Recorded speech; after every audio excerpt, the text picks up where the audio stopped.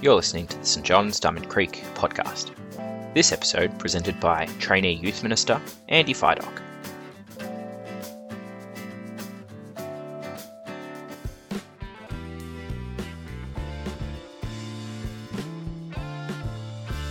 Tonight's Bible reading is from Isaiah chapter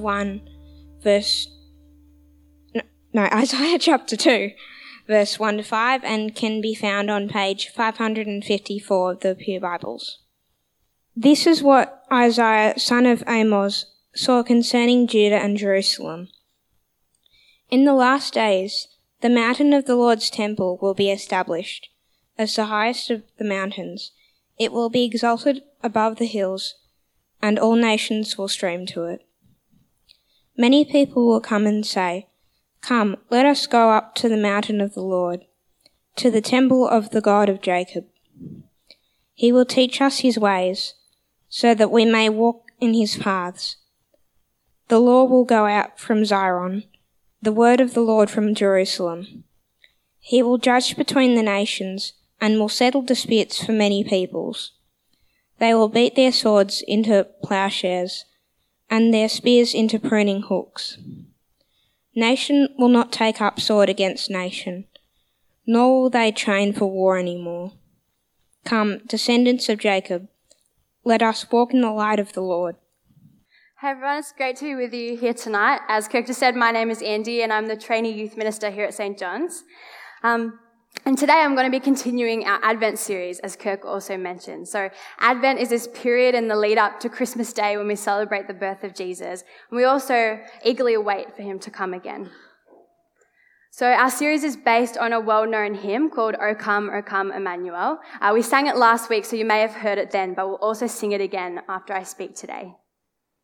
And this song is based on the prophecies in the book of Isaiah, so that's why we read from Isaiah chapter 2 just then. But before I jump into it, I'm just going to pray. God, we thank you for this time leading up to Christmas as we remember the birth of your son, Jesus. Please open our hearts and minds to what you want to teach us right now. Please guide my words with your Holy Spirit as I speak today. Amen. So my focus today is on the second verse of the song, which reads like this. O come, Lord of might, who to your tribes on Sinai's height in ancient times did give the law, in cloud and majesty and awe. Rejoice, rejoice, Emmanuel shall come to you, O Israel. So our reading today from Isaiah chapter 2, verse 1 to 5, it speaks about this mighty Lord. It looks forward to the day when one day Jesus will come and he'll rule over all the nations. He'll be raised high above all others and he'll lead with justice and righteousness. As I was preparing to do this talk, I was feeling a little bit nervous to be talking on verses from the Old Testament. So the Old Testament is all the books in the Bible before Jesus was born, and the New Testament is all the books after Jesus was born. So I was feeling a bit nervous to talk on the Old Testament because there's just so much in these books that I don't fully know or understand. So one morning I was just sitting in my lounge room pretty early and I was praying and I was like, God, what do you want me to say today from these verses? And I felt like it would be a good idea to grab a piece of paper, and I had some ideas starting to go in my head. So I just grabbed a piece of scrap paper from the study and just started jotting down ideas and starting to see a picture and getting excited that I might know what God wants me to say. I realized that the piece of scrap paper that I picked up wasn't actually a piece of scrap paper. It was actually a handout that my parents had been given in their life group. And on this handout, it had the chapter from the Bible, 1 Corinthians 13. You might remember that a few months ago, we had someone come and speak to us from Ridley Bible College, and they spoke on this chapter. And it's a chapter that's all about love. But I'm not going to read that today, but there were 2 verses in it that really encouraged me when I read it. We know only a portion of the truth, and what we say about God is always incomplete. When the complete arrives, our incompletes will be cancelled. So I realized that as I speak to you today, no matter how much studying or preparation I've done of this part of the Bible, everything that I say is only going to be a portion of the truth of what we know about God. Instead of being nervous about that, I'm actually really excited because it means the more that we seek God and get to know him, there's always more that we can learn, and we have the hope and the encouragement that one day we actually will understand it all. So if this is your first time here today, my hope is that from this small part of the Bible we're looking at, you start to get to see a picture of who Jesus is and what that might mean for your life. Similarly, when Isaiah wrote this book of prophecy, it only revealed an incomplete picture of what was to come through Jesus. So I stole Kirk's timeline from last week because I thought it was really helpful. So I popped this up here so we can get an idea of when the different things are that I'm talking about today. So the first is when the book of Isaiah was written, and then this song, O Come, Emmanuel, is written as if it's the people of Israel waiting for Jesus to come the first time, this Lord that they're waiting for. And then there's the birth of Jesus, and then his death and resurrection, and then all the way to where we are now. And I'll add a few more things to this timeline as we go. So our reading in Isaiah chapter 2 speaks of a future hope of a just Lord that would rule over all the nations. When I started preparing, I thought it would probably be a good idea for me to read Isaiah chapter 1 before I start trying to talk about chapter 2. And what I came across was actually a pretty stark contrast to our reading today. In chapter 1, it just quite honestly slams down truth after truth about how God's chosen people of Israel are failing to live lives honoring God. This is the nation that is spoken about in the verse from my song today, in the bit that says, "Who to your tribes on Sinai's height in ancient times did give the law." So these people, God's chosen people, had been given his law as a way to set them apart from all other people, because one day this Lord Jesus that Isaiah speaks about was going to come from this nation. So they had a pretty special status, these people. They knew that they were God's chosen people, and yet they still failed to live lives honoring God. So if we go back to chapter 1, it says that they were sinning by not trusting in God. Instead of trusting in him, they were putting their trust in money and things of the world. It says, "Your rulers are rebels, partners with thieves. They all love the bribes and chase after gifts." These people were also rejecting God's ways. It says, "They have forsaken the Lord, they have spurned the Holy One of Israel and turned their backs on him." And they also weren't seeking justice for other people. They do not defend the cause of the fatherless. The widow's case does not come before them. These people deserved God's judgment because they weren't living lives honoring him, and it was especially because they were God's chosen people and they had been given a law, so they had it pretty simply laid out to them how they were supposed to live. So that gives a bit of context when we jump into Isaiah chapter 2 today. It's pretty crazy that in the midst of these people living in sin, God would give them such a beautiful hope for the future. In verse 2 of our reading today, it says, "The mountain of the Lord's temple will be established as the highest of mountains. It will be exalted above the hills." Imagine hearing this message where they were right then. It would have given them deep hope, but also struck them with a bit of fear. Because on the one hand, this was a message that was saying one day there will be a Lord. That means you will be redeemed from all your sinning. You will be able to walk in his paths again. And also that this is a just God. He'll rule with peace. I really love the image in our reading that the Lord Jesus that was to come wasn't going to be someone that uses swords, but actually those weapons for war would get remolded into things for harvest and for growth. So that's on one hand, but on the other hand, this also would have reminded these people the power of this mighty Lord that they were currently choosing to disobey. But instead of it just ending there with a message of hope, it also ends with a call to action for the people of Israel. At the end, verse 5, it says, "Come, descendants of Jacob, let us walk in the light of the Lord." I imagine this is kind of Isaiah writing down, come on guys, don't wait until Jesus comes, until this Lord I'm speaking about comes. I put it out pretty plainly, he's going to come to judge, he's going to rule over everyone, he is all powerful. Stop waiting, but actually walk in his light right now. So looking back on this, now we know that this Lord that Isaiah spoke about was the baby Jesus that's born at Christmas time, the baby that we celebrate. But we also know that he wasn't just a baby that was born. We have more of the story. In the New Testament, we hear Jesus teaching about how to live a life walking in his path. One of Jesus' most famous teachings is called the Sermon on the Mount. This was one of his most famous teachings. He stood in front of a large crowd of people and he taught how he was the person that had come. He was the Lord that came to fulfill the law that had been given to Moses all those years earlier.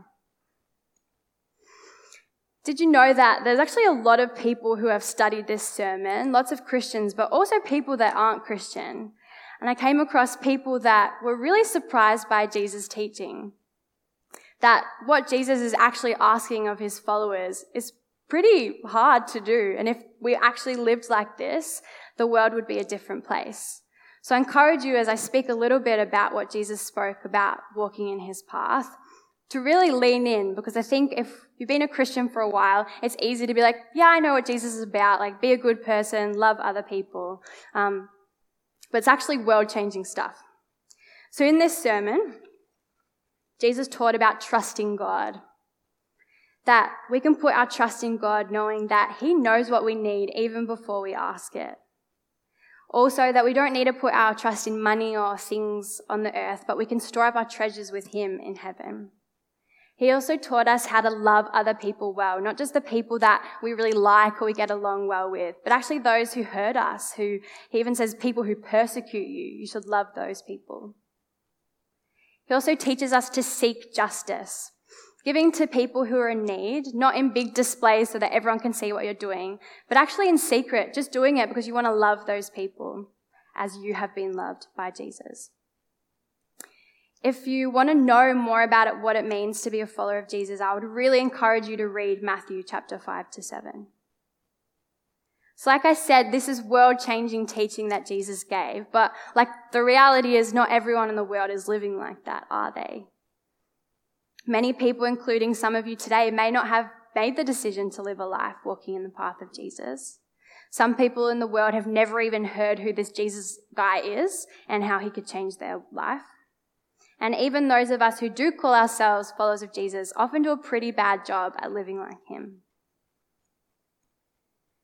When I was in high school, I did an oral presentation on human trafficking and the exploitation of workers around the world. And there's this one article that I read that has stuck with me ever since. And it was about this town in China called Yiwu, where 60% of the world's Christmas decorations are made. Now, the people in this town work really long hours, often getting very minimal pay and in not very good working conditions. Many of these people don't know a lot about Christmas, and most of them don't actually celebrate it themselves, and yet their days are spent creating Christmas decorations for the rest of the world. When I first read this article, it made me feel a little bit sick. There's just such a huge contrast between our really excited preparation at this time of the year for Christmas, buying presents, decorating the tree, putting up decorations, getting together with family. That's such a contrast to these people who are working all year in poor conditions to create decorations for the rest of the world for a celebration about a man they may never even heard about. I share this story because I think it's pretty easy for us to point the finger at the nation of Israel and think, you guys have been given God's law. You've been laid out pretty easy the way to live, and yet you're still not living lives honoring him. But the reality is that many of these people probably weren't going out of their way to do evil. They probably weren't waking up each day and going, you know what, I'm not going to trust God today. These people were probably just going with the flow, living how everyone else in their culture was living. Not going out of their way to do evil, but not stepping back to reflect on their actions and how they might not be loving God or other people very well. When we don't intentionally spend time loving God, it can become very easy for us to forget who he is and how that means that everybody is created in his image. That means that everybody is valued and deserves to live a life of dignity. I think this is something that Christmas is really easy for us to do, for us to get so caught up in the rush of getting ready, to not spend that time to just sit back and reflect on who God is and what that means for how we love each other. It's easy for us to spend a lot of money on ourselves and on our families when it's actually a celebration for everybody who Jesus is. Also, often at this time of year, don't trust God to supply our needs, but give in to the temptation to just buy lots of things that we don't need. Also, many things that we might not even know where they came from.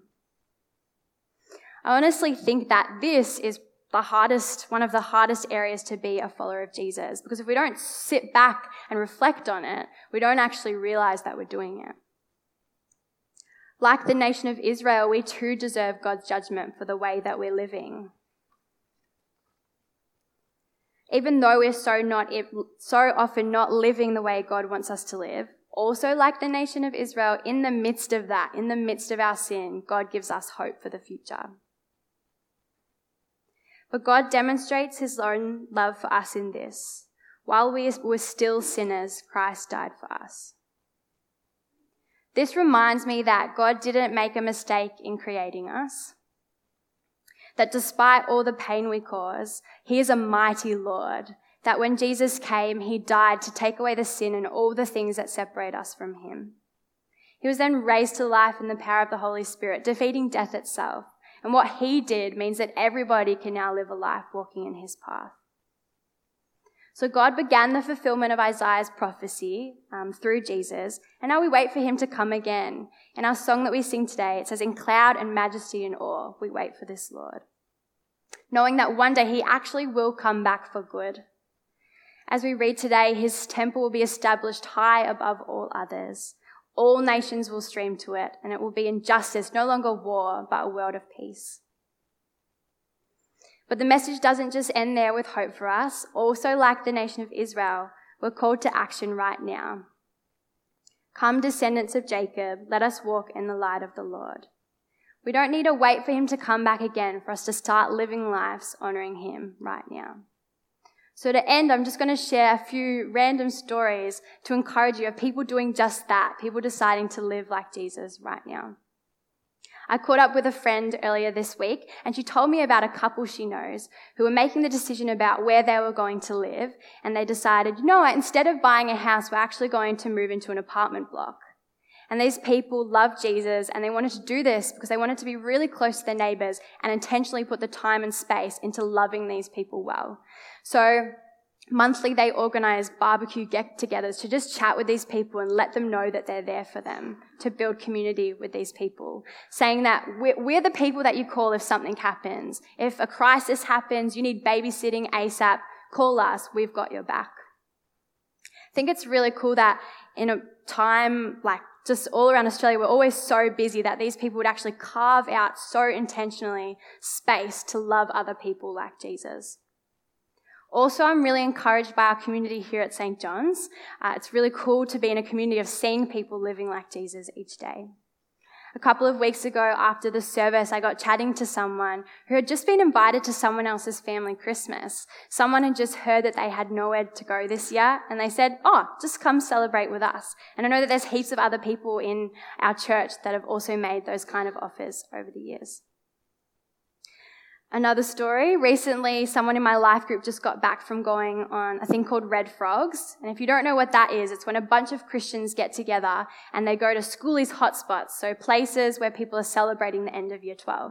And she was saying to me it's a really cool thing to do because she gets to live out her faith and love people that in that moment might not actually really deserve to be that loved.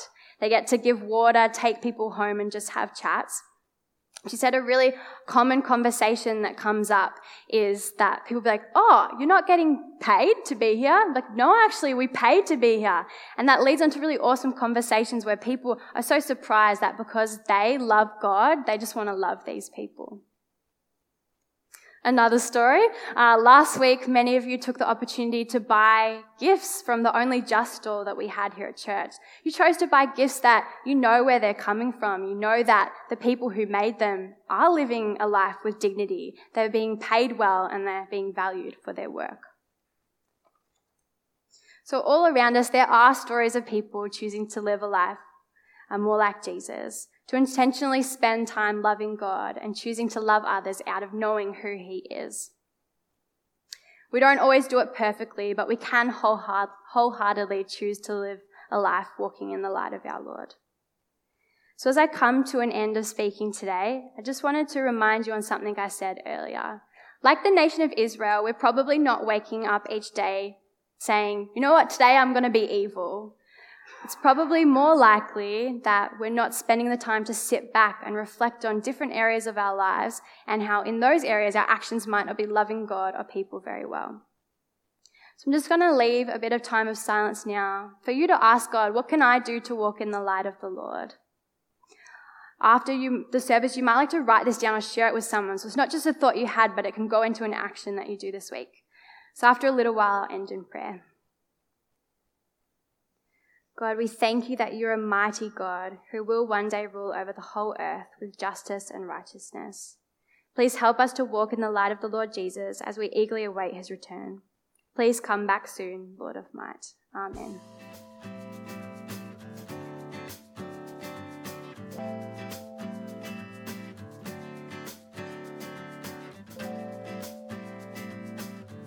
If you'd like to support the work of this podcast and the broader work of St John's, head to our info hub, stjohnsdc.info, and click the Giving card.